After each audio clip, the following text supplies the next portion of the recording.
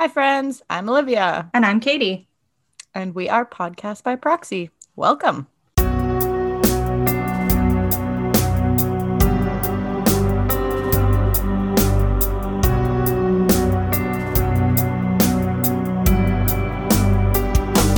Hello, hello, hello.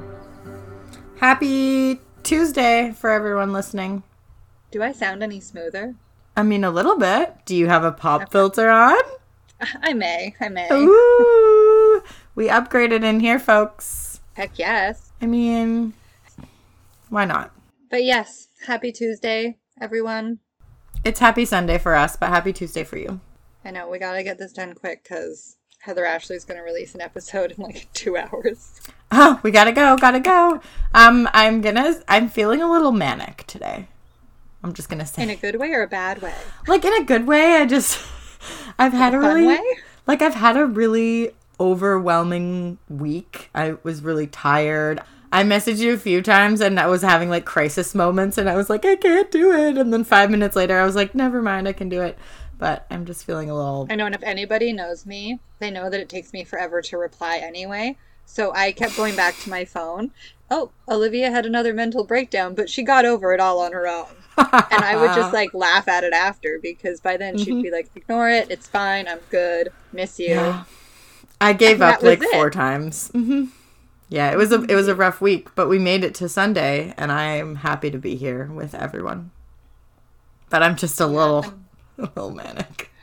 Yeah, you were definitely like a frustrated toddler a few times this week where you were just like, I can't! And you were just gonna like throw your iPad kind of thing. I can't life. I couldn't life this week. We all have those days. Mm-hmm. Happens. Anyways. I don't know if I'm ready for this. Okay, well, obviously everybody knows what it is because they clicked on the episode. I'm assuming you know what we're doing today if you're here. Everyone knows. I'm so excited for this case because obviously I know you can't get through a criminology degree in Canada without learning about Clifford Olson. However, we've spoken about my memory recall before, and I literally remember... She ain't good. I remember nothing. Like, when I was trying to think about it today, I'm like, I didn't do any research at all, but I'm thinking, like, talking points. Do I have anything? I have nothing, so I'm excited for this. Well, it's funny, too, that you say that because talking to my friend Diana, and I was asking her if she had a case suggestion, and she had suggested an American one at first, and I was like, no, we've done too many American ones. I need a Canadian one. Like, we gotta come back to home soil. Yeah, I'm like missing home. Take me back. Mm-hmm. So she's like, well, why don't you do Clifford Olson? I'm like, no, everyone's done that. Everyone knows that one. No. And Not really, though. I don't know why, but later on, I was just like, I'm just going to check out like one podcast episode. And I did it, and I was like, I forgot so much of this that I was, screw it, let's do it. Mm-hmm. I forgot all, and I can't, I'm happy that it's your week because it wouldn't be great if it was my week. But you told Jodi area so well, so I know it's going to be juicy and good. I'm dancing. Nobody can see me, but I'm ready to go. Yes. And obviously, for anyone who knows this case, trigger warning, it's all about kids. It's a lot of sexual violence against children, abuse against children, just so everyone's aware.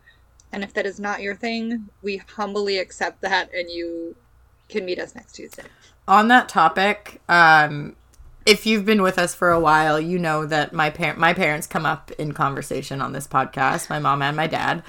My dad actually suggested a case a few weeks back. It was the Wells Gray Park murders case. If you didn't listen to that, go check it out. But he told me recently that he can't listen to our podcast anymore because we've done too many kid cases. And he said that he wakes up in the middle of the night and thinks about it and can't sleep. Oh, we're giving your dad sleepless nights. Yes, he's having nightmares. Literally welcome to my life. But also, I was like, oh my gosh. I get it. I respect that. Dad. So I had a case that involved children planned upcoming, and I'm going to be switching around the schedule a little bit just to mitigate that for other people. Because I'm sure that's not uncommon. I reworked my schedule a little bit, and especially since Katie's doing this one today, I will. I'll try and keep it just adult friend only. I was gonna say adult friendly, Sorry, adult Bill. only for a few weeks. Sorry, Dad. Yeah, sorry, Bill. Oops. Yeah.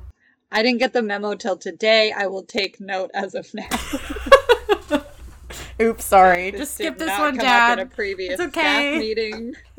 Also, just before we start, it's a little bit chatty this afternoon. That's okay, though. We haven't been as chatty the last few. I just had a story to share. I was wearing the Podcast by Proxy mask that I ordered from our merch site at the store yesterday. I was trying on some bathing suits, and I was standing there at the What? I didn't know that piece of it, so that's even funnier. I could just picture you like trying on bathing suits. Yeah, on now. I was trying on bikinis and bathing better, suits because why not? It's getting nice here where we live. It's starting to feel like summer, even though it's only May. I had it on at the counter. I was gonna pay, and it was a couple of like younger girls there, and they're like, "Oh, what does your mask say?" I see it says like true crime, and I was like, "Oh, Podcast by Proxy. It's a true crime podcast." And they're like, "Oh, cool. Like, whose is it?" And I'm like, "It's mine." They're like, "Stop being so humble. Like, we're going to check it out. That's so cool." It does. It's really uncomfortable. It feels weird. It just, yeah. I mean, I don't think either of us are like uber confident people. So then to like really, I'm not confident. It just, if you know me at all, I'm really uncomfortable with strangers. Like, to the point where it's really hard for people that know me to watch me interact with people that I don't know, because they're like, "Why are you like this?" Like, in a work setting, like in a professional setting, I can definitely turn it on and I'm fine. But like in a just social setting out in public with strangers, especially if I'm put on the spot, I don't know how to behave. It's like people think we're mean. I just don't know what to say. It's like, no, we just both understand the awkwardness it does. of each other. Yeah, so it's really uncomfortable. But anyway, so if you're listening, girls from Livy and Rose, hi. Thanks for the cute bathing suits and for checking it out. Sorry if I was awkward. Yeah. Yeah, don't worry. She's always like that, guys. All right. I feel like I'm like putting it off because I know that it's gonna happen eventually. Oh, I have something. And if anyone's local to us, they may already know this, but I'm gonna mention it anyway. A few episodes back, I mentioned that there was some local women that had gone missing, and we didn't really follow up on it. And just this week, there's been an update that one of the women from Port Moody, I believe, her name was Trina Hunt, that her remains have been found, and foul play is potentially suspected, so there's more to come on that. I just figured I'd give the update, seeing as it was on our news and you know today, I don't watch the news, so I had no idea. That's crazy. Yeah. This is why we work so well, guys. Yeah. Like, those two statements right there, I don't watch the news ever, and you live on the news, though that's pretty much accurate for everything else, except for, like, our common interests. So working together works really well, because everything I lack, you thrive in. And vice versa. It's amazing. You're the yin to my yang. You're the other half of my avocado. We've never posted those pictures, nor I even posted something about like we both love tattoos, and I forgot to mention that we have matching tattoos. So Katie and I have half of an avocado each on the back of our ankles, and they wave at each other. Yeah, I have the pit. She's hollow. We do. We make a whole avocado. And they're fucking adorable. So yeah, they really are super cute. But I want to try and take a good picture. Anyways, okay, we can do this. Yeah, so let's do this. So the moral of the story that I was getting to earlier was thank you, Diana Dale, for essentially suggesting. Yes, thank you, Diana. Listener suggestions. Woo-wee. Also, Diana has hit us up on Instagram for some updates and stuff, too, that I've used. So thank you for doing that. And if you're not following us on Instagram, please do. At Podcast by Proxy. Send me, I love it when people send me true crime updates, when they send me funny memes. Just let's share. We love it. Like we were saying earlier about even like with your dad not liking all the kid episodes, if you have feedback about the way we do our episodes or the order you prefer them in, or if you like that we mix up more American cases, like we want all this feedback. I think we originally launched thinking that we would stick to Canadian, and we will until we get feedback otherwise, because that's where we are and that's what our passion is. But yeah, we want all the feedback we can get. As much as we do this because we love it, we do it for the people. So I'll research literally anything. Or switch up anything you want. Yeah. Then why wouldn't you research MLMs for me? True crime related. I'll research any case. You're just like making up fucking loopholes on the spot. You want me to give you a whole episode on the history of MLMs? I will give that to you if you really want it. I mean, I don't, but I'm just saying. I mean, somebody might want it. They are a pretty hot topic. I mean, people are. Okay. Everybody knows somebody from high school that posts about MLMs or is part of one. I think they're really confusing. Everyone worked for Cutco knives at one point. Or It Works. Or whatever that meme was. I can't tell you how happy I am that the It Works is like pretty much over. I don't know. Do people still sell that? I haven't seen it in a long time because what's taken over? The hair company. Oh God, I have to look it up. No. Function of You'll Beauty. know it as soon as I say it. And so will everybody else listening if Pros? This doesn't all get cut out. Pros?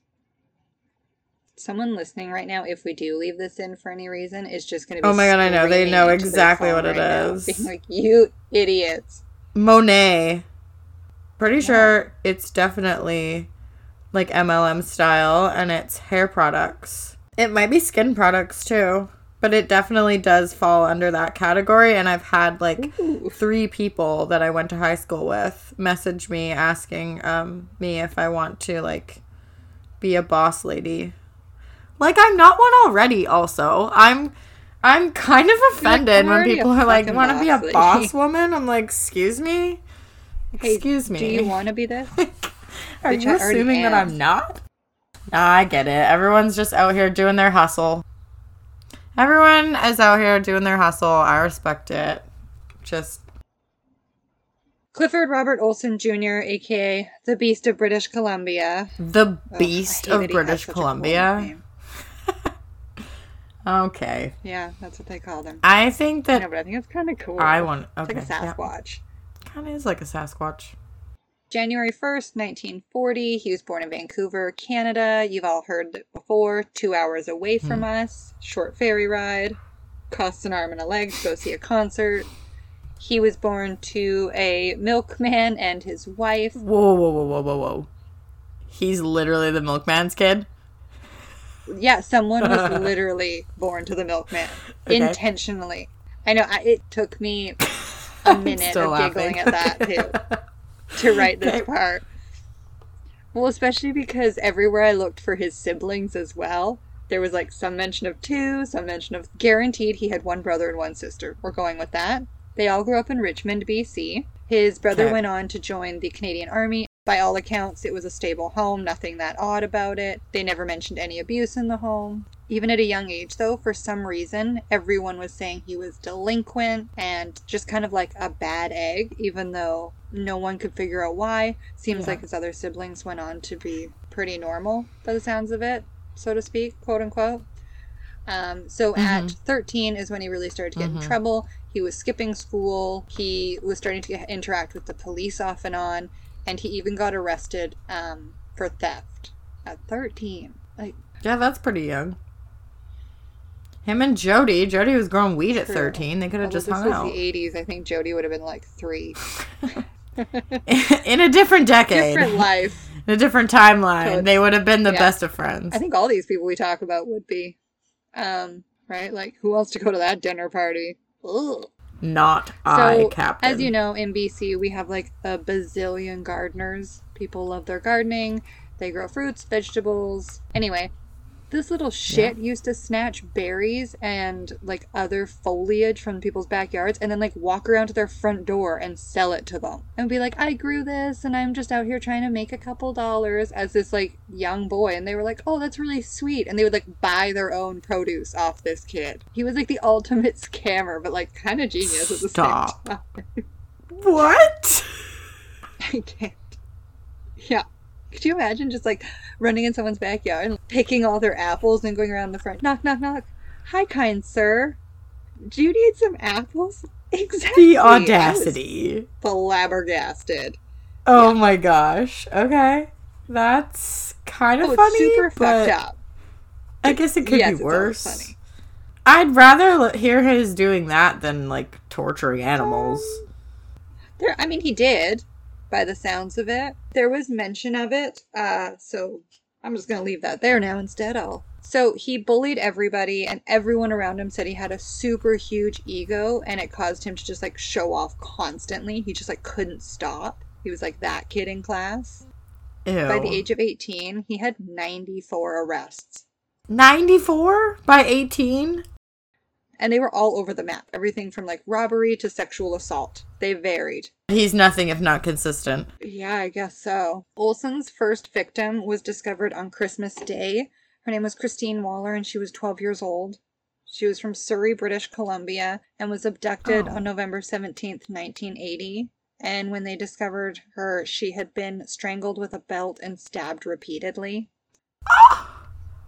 A child? She went missing in mid-November, and she was found on Christmas Day. The strangling is I'm gonna say the word normal, which is, like, super horrible in the context, but normal. Stabbing is a lot. It seems to be quite excessive what he does, and there were some that were just very cut and dry with the descriptions of the victims, and then there were some that gave quite a bit, and it's scary, too, because he didn't really have, like, a victim profile. Like, it wasn't male or female. Mm-hmm. Yeah, like a Richard Ramirez kind of thing. Like, just unpredictable, and there's no rhyme or, like, reason or profile. Yeah, okay. Yikes. Big yikes. April 16th of 1981, Colleen Marion Dagnall. She's 13 years old, and when she vanished, 5 months later, her body was found. And hers, there wasn't too many details about it. Whereas on April 22nd of 81, literally a week later, right? Because we were the 16th, now the 22nd. Yeah. Darren Todd Johnsrud, he's 16. He was abducted and killed. When his body was found, it was less than 2 weeks away in a ditch. I hate saying people just leave bodies in ditches. It feels like throwing, like, a drink cup out of your car while you're driving. Yeah, exactly. It's like they just threw them away. On autopsy, he had a fractured skull due to blunt force trauma, and they linked it to a hammer in the end. So it's, again, he went from stabbing to a belt to now beating someone with a hammer. So not only is the victim profile changing and varying, and the ages, like, and I honestly did not even look up the race of any of these victims. Literally doesn't matter. No, this guy's killing children. They all matter equally. All people matter equally. So during May of 1981, so right around the same time, he got married. So, like, just in the middle of all this, he's, like, planning a wedding and just, like, living a normal life. Of course, As they do. No pressure, whatever. So there was a victim in the time of his wedding, like, right around it, within days. But that one never... Like, her name is nowhere because there was not enough evidence to actually press charges or follow through or something, because they just said there was a complete lack of evidence and witnesses. On May 19th, 1981, 16-year-old Sanda Lynn Wolfsteiner, who was never seen after hitchhiking, was found murdered. Don't hitchhike, people. I know no one does it really anymore, but please don't. 13-year-old Ada Anita Court was murdered in June of 1981 while she was walking home in Coquitlam. Yeah. After these first two, and literally as these two are happening, the VPD knew that they had a serious problem, but because of, like we talked about, the range in characteristics that these victims possess, it was really hard for them to figure out what was going on, especially because a lot of these kids weren't reported missing for a few days because they may have been at friends and this and that. So the timelines were a bit weird as well. But well, it's hard to link something when nothing is related. Like, okay, nope. Were all of them strangled? No. So you don't even have that. So how do you, with probable cause, say that they're all linked together when the manner and method and victim type is all different? You like, this guy is super clever in a way too. Like, he's very aware of his surroundings. Well, we know he used to sell people their own fruit. He was a fruit smuggler. So, right? Like, that's clever for sure. It's almost like he had a sixth sense, though, when this was happening, because he caught on to the fact that the police had him under surveillance. And so while they were surveilling him, he literally just, like, stopped what he was doing. He was just like, I'm just going to go about my day, pretend they're not even there. Oh, I thought you were going to say he would fuck with them. He knew they were there, and he was just like, I'm just going to get them off my trail. He just stopped. I'm just going to, like, figure this out, deal with it, whatever. So as soon as they stopped tailing him, in July of 1981, in, like, quick succession, there's 6 more victims. Because he's, like, got to make up for, probably the 4 days that he was being watched. So he figures out that they're not watching him anymore? When they were watching him and when they weren't. So maybe the surveillance was way too heavy and it was just very blatantly obvious. I don't know. But he did nothing. Yeah, maybe. So they just completely dropped the entire surveillance. Rather than just scaling it back, they just dropped it. They basically just gave him a cooling off period. Which just makes things more difficult. So cool. Anyway. Which, like, I'm not blaming the police, like, VPD for that. I'm just saying, like, when you look back and you're telling the story, you're like, cool, we literally just hindsight is him a cooling off period. The things we know now. Yeah. Like, wow. So Lord. Simon Patrick James Partington, he was 9 years old. He was abducted, raped, and strangled on July 2nd, 1981, after he had been seen talking to a man in the shopping center in Surrey. Raymond Lawrence King II, he was 15. He was abducted July 23rd, and he was raped and bludgeoned to death. Judy Kozma was 14 years old. She was from New Westminster. She was raped and strangled. A week later, her body was discovered on July 25th near Weaver Lake in Agassiz. The super fucked up about this one, he took her address book and he used to call all her friends and threaten them. And when they'd answer, he would just say, "You're next." Whoa. Yeah. That's fucked. Super messed up. Yeah. There's 2 or 3 Canadian correctional facilities in Agassiz, and I've been to 2 of them. Sigrun Charlotte Elizabeth Arndt. She was an 18-year-old German tourist that he abducted, raped, and bludgeoned. Then 2 days later, he abducted Terry Lynn Carson, who was 15, and raped and strangled her. So, wow, this guy just... Yeah, so I think by this point we're at a body count of 10 in a matter of less than a year, because he started at mid-November of last year, so to speak, in storyline. Yeah. Yeah, of the 80, yeah. So because the victims were both sex and varying age, and we only had really 3 bodies, but 7 other missing children, it was really hard to make the connection with any of them, because we also didn't have all their bodies. So we don't even know if they're still in the area, or if they're alive and they're runaways. Again, this was the 80s, so that was a likely thought, although this case was taken very seriously right off the bat. It seems like there was just so much unknown that they really couldn't act fast. So, although the police knew that they had to figure this out, they had a hard time linking any of the cases together because of these factors. And then on July 30th, Louise Simone Marie Evelyn Chartrand, who was 17, she was the last victim identified. She reportedly died of being beat to death with a hammer as well, and was left in a shallow grave. Yeah, like, all I see in this pattern of it being, like, 10 to 18-year-olds... Yeah, they're 9 to 18 was his age range. just picking on the weakest victims. Like, he's They're literally just picking out easy targets. Yeah, it's all opportunity kills. They're all easy targets. It has nothing to do with, like, the child's sexual aspect of it. Like, that's just like what I'm gathering. That's completely seems like accurate, and I think that's why the police seeing that same pattern or lack of pattern is so scary, because they're like, where the fuck are we going to catch this guy? Like, you're literally picking on children because you're bigger and stronger than them. Like, what a loser. For so many other reasons, but you know what I mean? I always, whenever it's like kids because they're weak, or like weak people because you can, I'm like, you're already a piece of shit and you had to go there too? Yeah. Oh, and it's, I don't know, I mean, I'm sure a lot of people know this, but a lot of people don't, is too, like, there is also, like, many varying degrees of, like, a child predator in terms of, like, what age range is. There's so many different classifications of it, so the fact that these victims are, like, prepubescent and postpubescent, that makes a huge difference. Yeah. Because these people who are the victims who were, 15 and over, say... That's more what I was trying to say. You just said it a lot more eloquently than me. Let's take a look.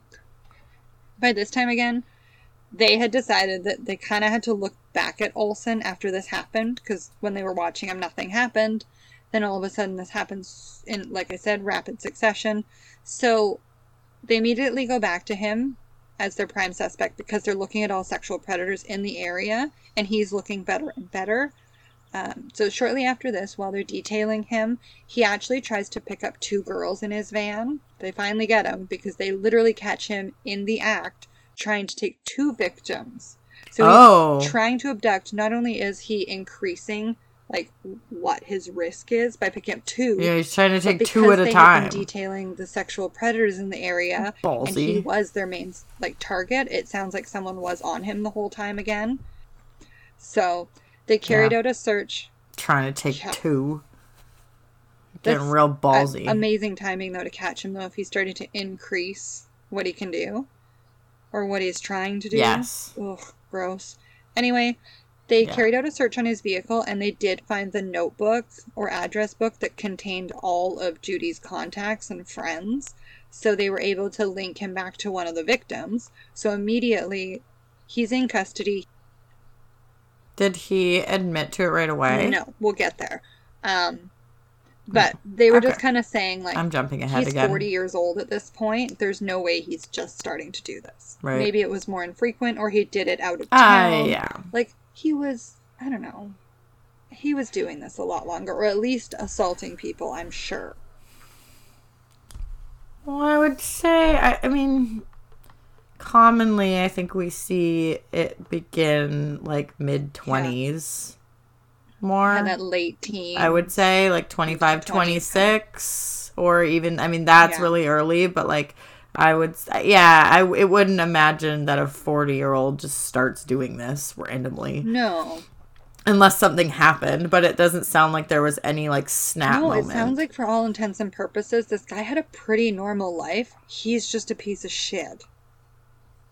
That's really all I'm getting from it, but... I mean, it happens. We see it every day. Totes. So he manages to actually work out a deal, because he does say, I do know where these bodies are. The ones they hadn't found yet? Yeah.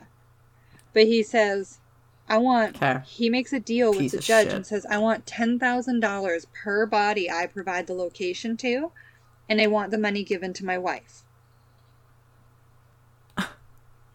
You're kidding me. Did they give that to him? What do you think they said that their response was?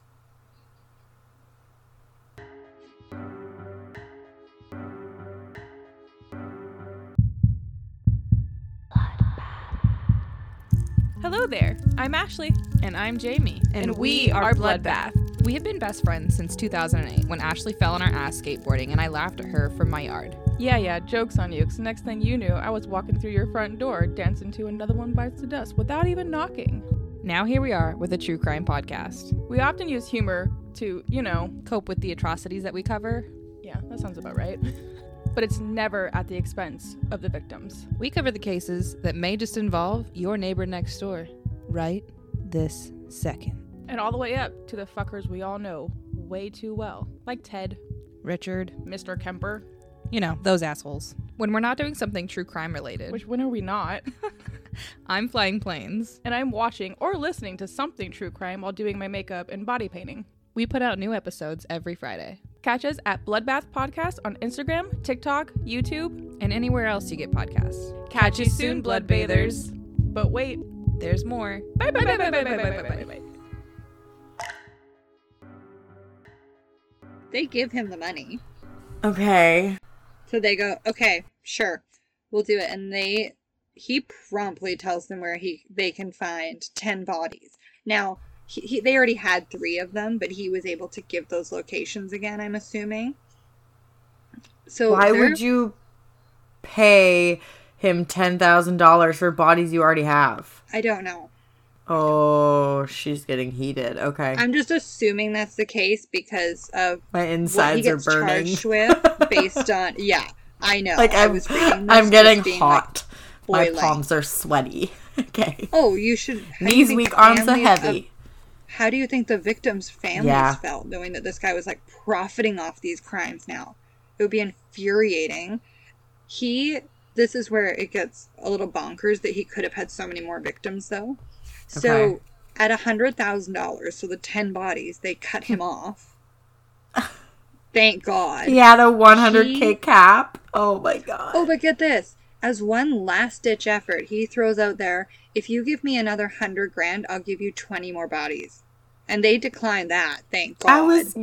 Okay. They did end up doing that, but in the end, all said and done, his wife ended up getting paid out $110,000. So they paid him $111,000 to his wife.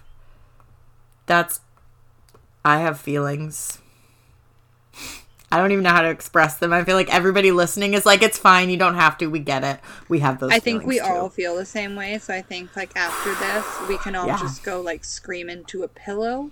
I'm going to do that. I actually just got a brand new pillow. So that's a perfect use for it. Yes. Wonderful. All at the same time. I'm really Comment down below on our Instagram page right now if you are screaming in a pillow too. Cool. Mm-hmm. Thank you. We can do it together, people. So they decline his offer. They say, heck no, we won't go. Fucking loser. We're not paying you any more money. So for the kills we know of, he just gets like... It's just a slap in the face to the victims' families, to be honest. They deserve to know where their loved ones were, but they did not deserve for him to profit off of this. They were completely outraged that he had any monetary reward provided on government money. Bonkers. Yeah, it's disgusting. Yeah. So initially, it's about all I can say. Yeah. Olson originally went to trial for Judy Kozma's murder first because they had the address book. At first was like, he said he's not guilty. I'm sorry? I know. I was like, we just paid you $111,000 and found bodies, and you're just not guilty. We found them. They were in the spots that you said they were in. Also, just for like it's not even a palate cleanser, but just like, because I'm sure everyone else's brains are exploding right now, just like my brains are exploding. I honestly forgot this case was so fucking wild, bonkers, bananas. He looks like a weasel. Like, go to our Instagram, look at our post. He is a weasel. Okay, we can continue. Thank you. I'm going to get back onto my notes because I just like totally went off there because I think we both just got like heated and angry. So I need to like... We'll bring it back. I told you I'm a little manic today. I wasn't lying. That's okay. This is, it's a lot anyway. And this was like really frustrating to write too. Just like listening to it. I was so angry. Yep. So anyway, like I said, the trial starts January 11th of 82 when Olson is 42 years old, married, has a son, and by all accounts is a stocky guy with wavy brown hair, brown eyes, and he's not all that tall. So, by all accounts, he's a weasel. Weasel man. By all accounts, he is a true weasel. Okay. And just before trial started, they were actually able to obtain a witness that was able to corroborate that Olson and Judy were actually together that night. Like, someone saw them. So now we have physical evidence and an eyewitness. So we're doing good. We're getting there. Although they have him in court, it doesn't mean he immediately had all 10 charges, like we said, at Judy's trial. It was taking place, and the bodies were almost kind of like turning up as her trial was starting. That, too, is why they couldn't bring the charges up until they were physically in court, is because they were like in the process of recovering the bodies, because this was all happening so fast. So that's part of the reason why, too. So they finally have him in court. He gets all these 10 charges brought in front of him. He pleads not guilty in this like super flat, just like, not guilty voice. So annoying. Yeah, the Globe and Mail reported on it, and they put heavy emphasis on the voice. So we're going to title this episode The Audacity. I can't. Yeah, I can't. So it's a total slap in the face to all the victims' families, because they were in attendance thinking that he was just going to plead guilty, having just given all that information, which, duh. Literally. We all did. So yeah, it was just devastating to all of them. It created all this drama in the courtroom. And like the whole time that this was happening, he was just like snickering in his chair, and he was just being a complete like twat waffle to these families. It was horrible. So the jury for this case was told that they were going to be away for a long time, and potentially, due to this circumstances, the sequestering would be for quite a while and very strict, given the case. Yeah. So well, that's good to hear. Yeah, at least they got the warning. January 14th of 82, he suddenly changed his plea to guilty. Like, it's like he just wanted to do it for the drama. This guy's a literal idiot. Oh, again, twat waffle. So he started court that day, like, super strong and confident, and by the end of the day, apparently, he was just, like, broken down, and, like, he was admitting he was guilty to everything, and he was just, like, super defeated, so... Aww, yeah, poor guy. Did you have a bad day, Clifford? People were really mean to him. We don't give a fuck. Oh, honey. In court, they actually didn't know yet that Sandra Wolfsteiner was his victim, but it was revealed in court as well. I think he revealed it. So, in total, Olson had a murder count of 3 boys, 8 girls. They varied between 9 and 18 years old, and he actually stayed within a 90-kilometer radius to perform all these acts, and including the initial abductions. They were all very close together and very fast. And again, trigger warning, listing these off. Everyone that we listed above was either raped, sodomized, bludgeoned, stabbed, or strangled. Because again, his method was kind of like his victimology. It just varied. It was all over the place. It was random. Toxicology did show that all of the victims had been drugged. Wow. Yeah, So he must have been, like, luring them, building trust of some form if he was able to get them to ingest something. Yeah, I mean, I don't know if he was getting teenagers to go and, like, have a drink with him and it was cool and he was drugging them, or if it was something like that. But yeah, definitely, like they did say with that 9-year-old little boy, he was seen just, like, talking to someone at the mall. So it was probably just someone being like, hey, how's it going? Do you want to come here help me? Like, I think I remember something, too, about he would lure them in and promise them, like, jobs and stuff. So I think he was, like building relationships and, like, a trusting relationship with them. And, like, with the teenagers, like, promising them money, goods, job, whatever. It's, so disgusting. I do know a few things about this case, but I never, like, wrote about this case or anything. Like, this isn't one that I chose to do a research paper on or anything that I remember in school. So, like, I don't know a ton about it. I just know, like, you've taught me a lot and it's been disgusting and wild. Oh, there's more. So continue. I know we're not done. I know. When he gets to prison, he disturbs some shit there too. So I was going to say it gets worse though, guys. We've reached that point in today's episode where it's going to get worse somehow. I don't know how, but I wish there was a way, like, to make audacity work in that sentence. Like, it gets more audacious. Is that the word? Sure. We're gonna go with it. We're going with it. I have no idea, but we're so gonna. Again, all these murders took place within a 9-month span between November of 1980 and July of 81. During this time, he was actually on mandatory supervision. As he pled guilty to the murders, he actually got 25 years, obviously, but the judge did suggest that he should never be granted parole ever. So right at sentencing, they suggested that he should never and would ever be out on the streets again. And for anyone who doesn't know, mandatory supervision is the final period of a criminal sentence, usually the last third, when an inmate is released from prison to serve the remainder of the sentence under supervision. So my mom used to kind of do that, being a probation officer, so. Yeah. Well. Do you want to say something? Mm-hmm. No, I can hold it. It's not a pee. Till the end. I can parking lot it until the end. Okay. So while this shitbag is in prison, because we're in Canada, we want to rehabilitate everyone, which some people, guys, they're just not rehabilitatable. I agree with that statement. It's not very many, but there are a select few, and I think we need to just be upfront with ourselves and be honest. While he's there... I agree with that I think sentence. a lot of people would, so I don't really feel bad throwing it out there. So while he's in prison, he decides to dabble in becoming a garden foreman, as well as convincing other fellow inmates to talk to him, tell him things. He would also bribe them for information and then give it back to the guards. He even went as far as getting... Oh, no, Stop. Get this.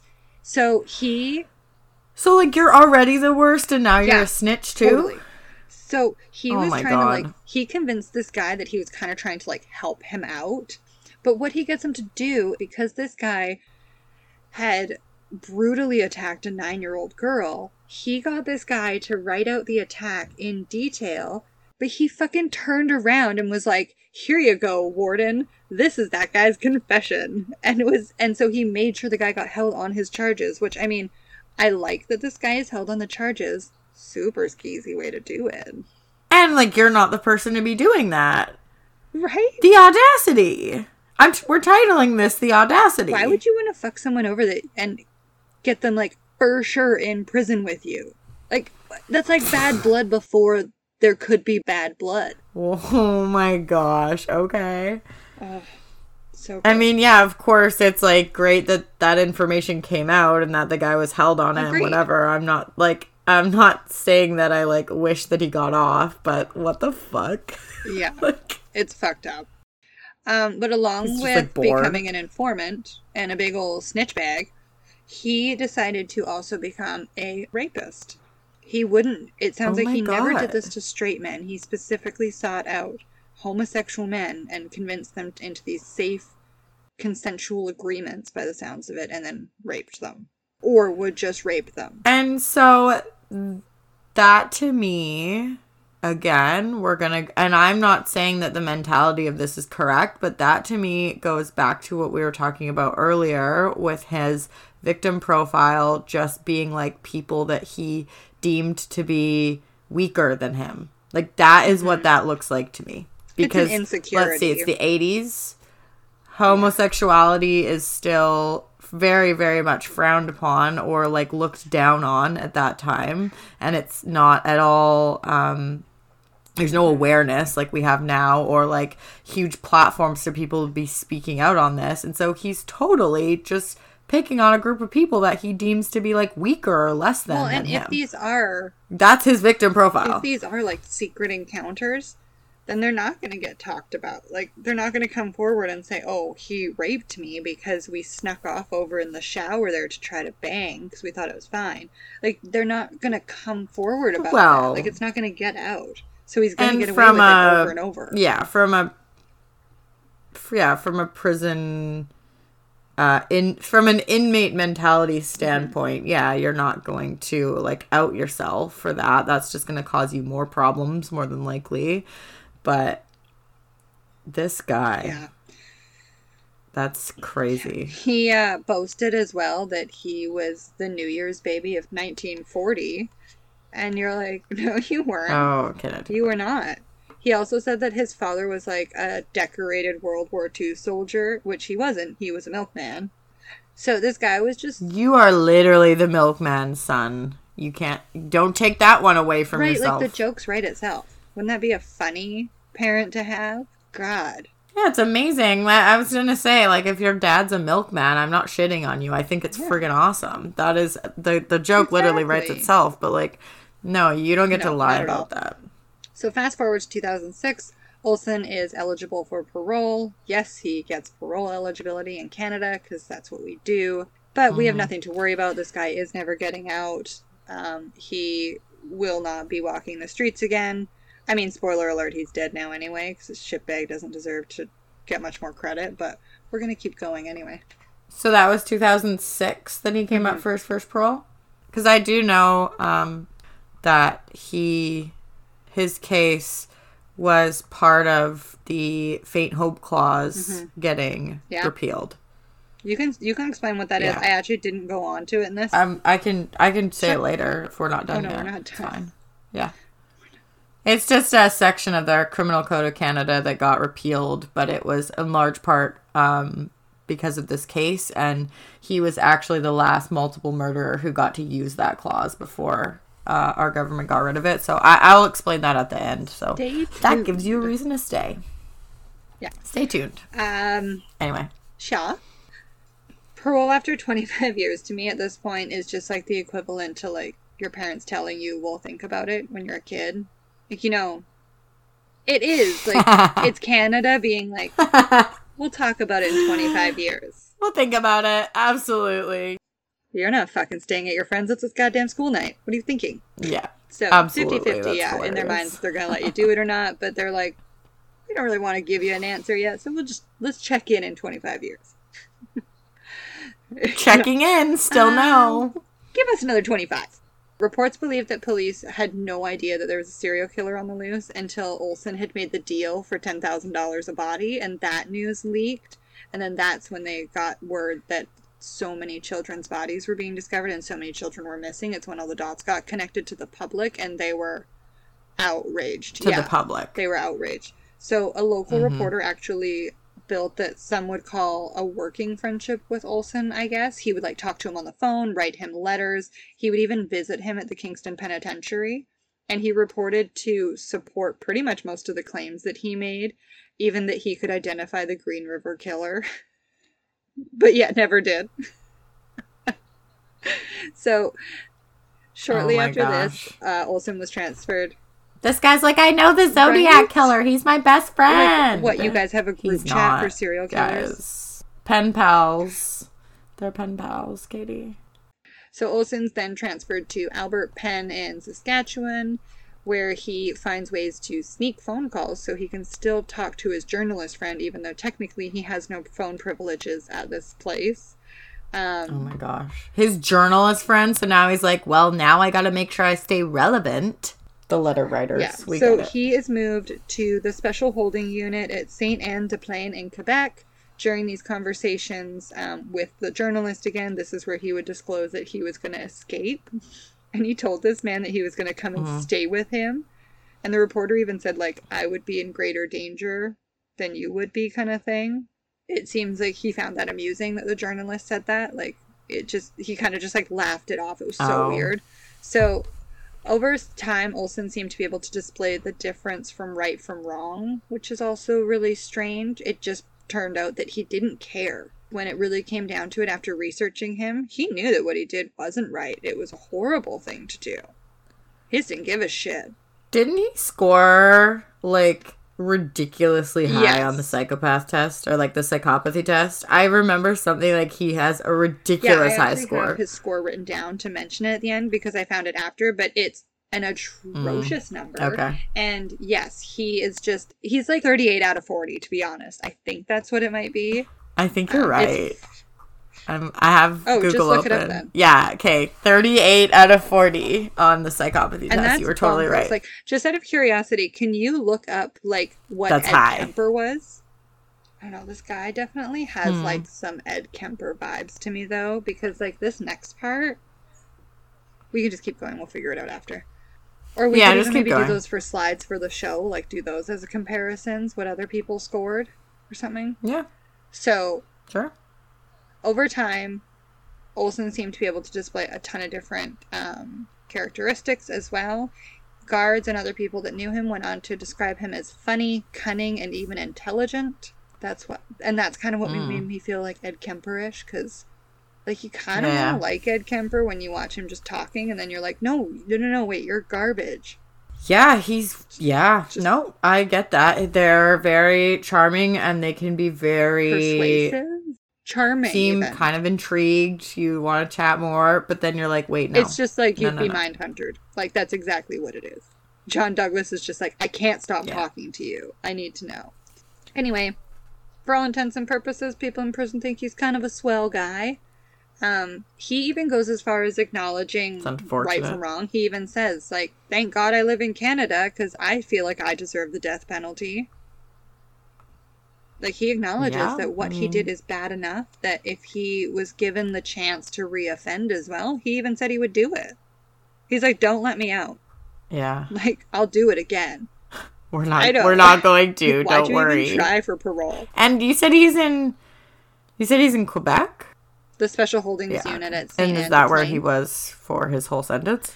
Yeah, so he ends up dying there at this prison in the end. Yeah. Oh, goody. Whatever. Yeah. Didn't he die of cancer? He did, so. Yeah, that's what Which just sucks because, like, he was in his 40s, so he only really served, like, just over the 25 years.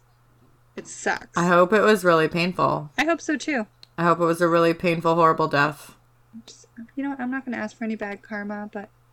I don't think that's bad karma. He killed 11 kids. But I just mean, like, his own karma's going to get him. I don't need to wish it on him. Oh, yeah, it already did. I support you in it still. I hope he's being haunted in his death. So...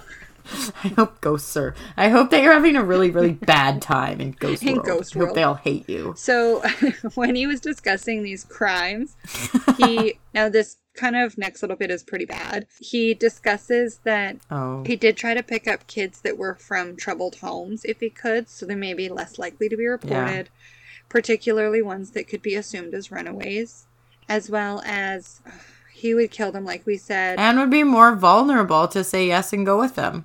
I think it's easier for someone from a troubled home who's maybe lacking certain luxuries. If someone's able to present you with those, you think, why not, in a way? Well, and let's say, like, so in my house, it was drilled into me every day, all the time, that you don't talk to strangers and go with them. Me too. But if you're potentially in a situation where you're not having those kind of conversations, then you're going to be way more likely to go with a stranger if they're offering you things that you think, and if they're offering you a job and you are in a troubled home or you're from a lower socioeconomic background and you're like, wow, that would be awesome. I could have money and do all the things that these other kids do. Like, absolutely. True. I agree 100%. So again, like I was saying, trigger warning for anyone. This one's kind of gross.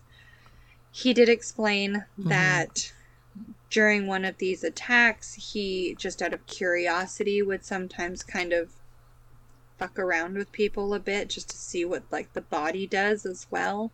So he went as far as saying sometimes he would hammer nails into people's heads or screw them into them.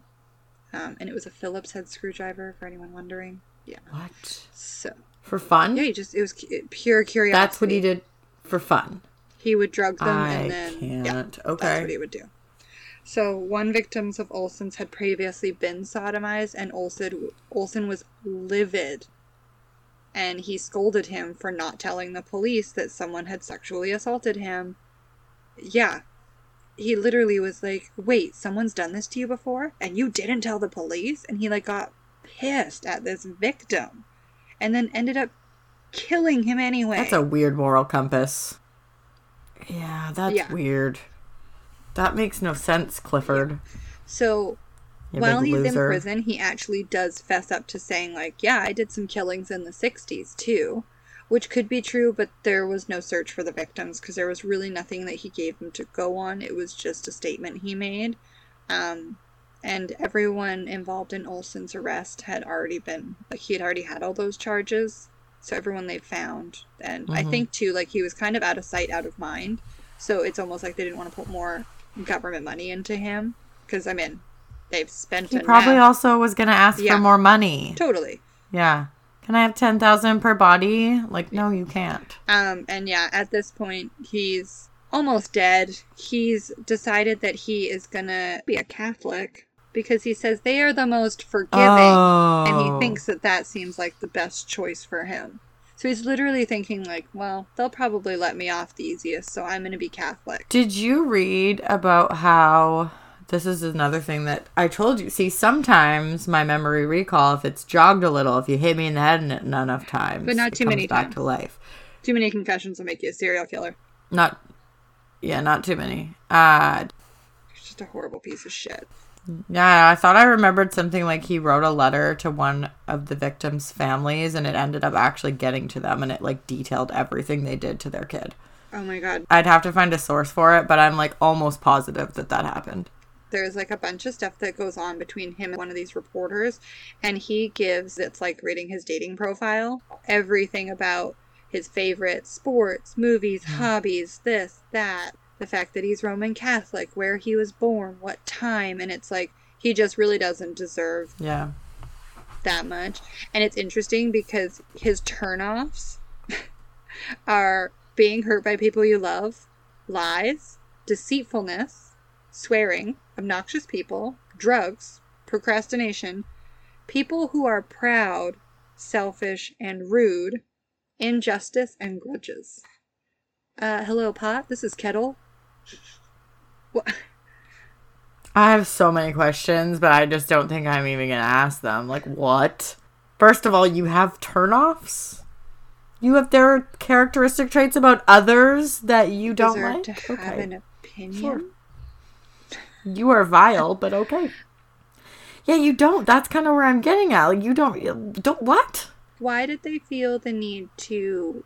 Well, I mean, like, screw you for being proud. This information from him? Like, why were you just like glamorizing him more and humanizing him more? Because it's like, I get that he's a human being. I'm not discrediting that, but I do think. Well, true. That is very, very true. Human beings don't behave like that. You're a fucking animal. I'm sorry, but at this point, you're not a human being. True.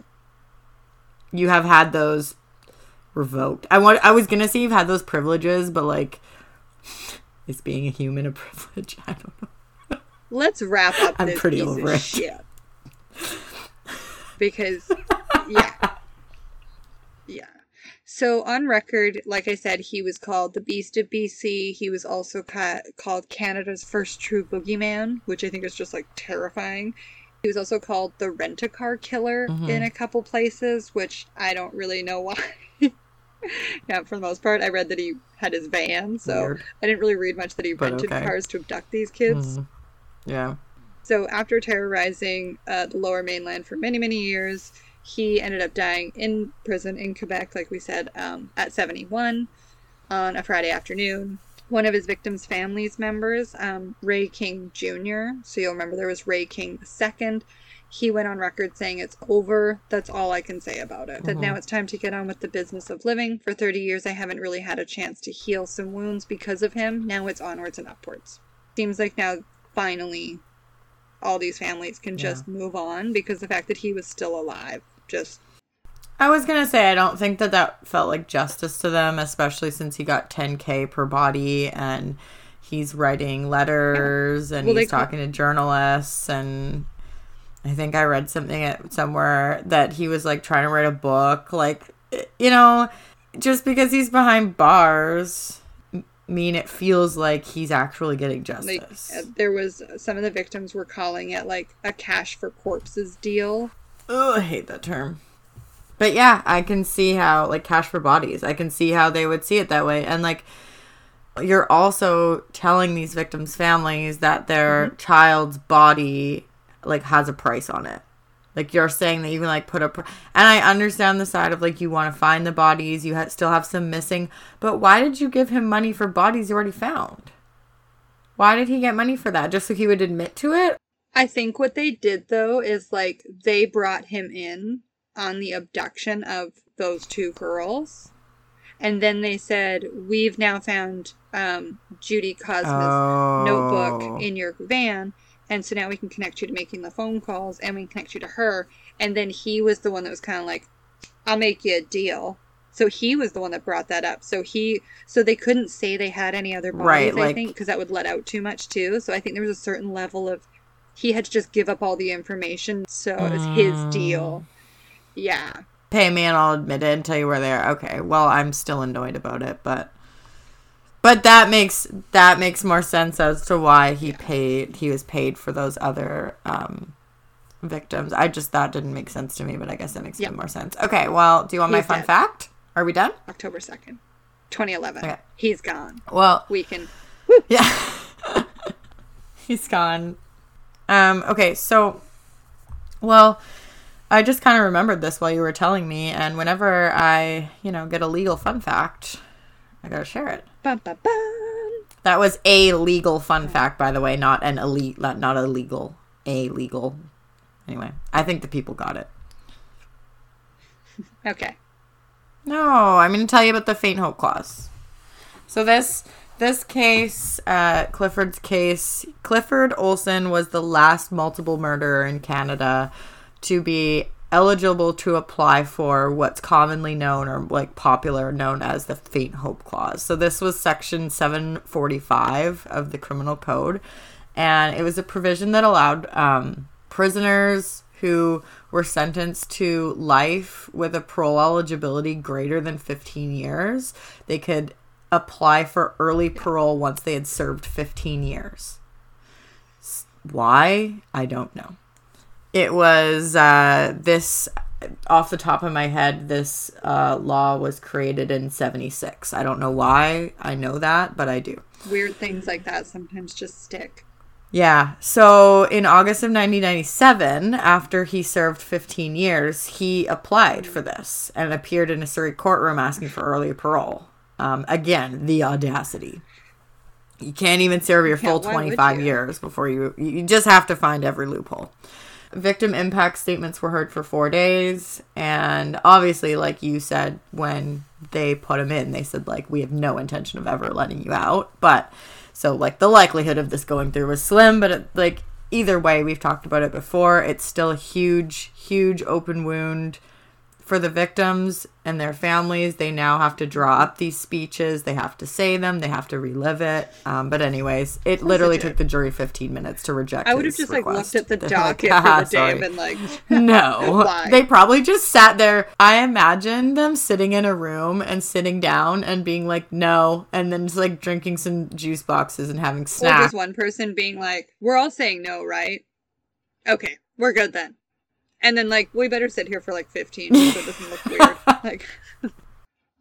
Okay, so I just quickly did a little bit of Googling because I knew it was 1976 for a reason. So this clause dates back to 1976 because that's the year that the death penalty was abolished in Canada. So they abolished the death penalty and then added a parole hearing for inmates that had served at least 15 years. It's such an extreme. It was basically an incentive for if they served really good behavior. It makes no sense. So after Clifford Olson was sentenced, the families, the victims' families, and a lot of activist groups started asking for this to be either abolished or exclude serial killers. Why are multiple murderers allowed to apply for this? Yeah, it was finally repealed though in 2011. I remembered what you were talking about him offering them jobs. I remember what it was. He wasn't offering them jobs. When he was out, he pretended that he had found God and had been going to a church for a while, and he had posted a window washing ad at the church. Oh, I see. Okay. That makes sense. The 2 women that he tried to abduct were actually on Vancouver Island. Wow. So. Get the fuck off my island, sir. Yeah, he was just in Port Alberni, trying to abduct 2 girls. Thank God he was being detailed, though, because how else would they have gotten him? Yeah. But yeah, that was it. There's obviously more you can find about him, but I also was not willing to give this guy 2 episodes. Yep. I think that you covered it pretty in depth. any more than that. Yeah, we're not giving him 2 episodes, and we'll link all of Katie's research in the show notes if you do want to do more research, read about it more yourself, find anything out. Happens with every episode. There's only so much that you can include in like an hour without it being ridiculous. Well, I am kind of glad my memory recall kicked in and I remembered a few things. Not so bad. Not so bad for a Sunday where my brain's shot. Yes. And like Olivia said, and I don't think we ever mentioned this, if you ever want any of our sources, they are always in the show notes for the episode. Like we said, if you want a deep dive. Yeah, we're messy. We just put them in the show notes. We don't have like a website where you can find them. We're messy gals. But follow us on Instagram at Podcast by Proxy. We would really appreciate it if you left a rating and or a review if you are on Apple Podcasts, or you can do so as well on Podbean. That's our listening platform, which is all linked in our link tree. It really helps us, that's all. It does really, really, really help with like algorithms, and I know now too with Spotify, the more people that subscribe to us on Spotify, so like if you listen on Spotify, just hitting that follow button really, really helps us get our episodes pushed out to other people that may listen to something similar. I know Spotify has been making an effort to, or like they changed their algorithm. So if you have like enough follows on their platform, somebody who's listening to something similar, they'll push out, like they're making an effort to push out small creator episodes and say like, you might really like this. And so following us on Spotify will really help us out too. But yeah, things you can do, like Olivia said, is really just follow us and rate and review us. Those are the 3 big ones that will help us gain some more traction and get some more notice for sure. Yeah, but I mean, you guys have done amazing so far. I feel like this is already more than we could ask for. way more than we ever expected when we sat down in our rooms to record in December. So it's just like a passion project that's just turning into something that we never thought we could enjoy so much. But it's still a passion project. It will always be. We just love it. I'll call you soon. Okay. Okay. Bye. Bye. How do I stop this shit? I'll stop it. Okay.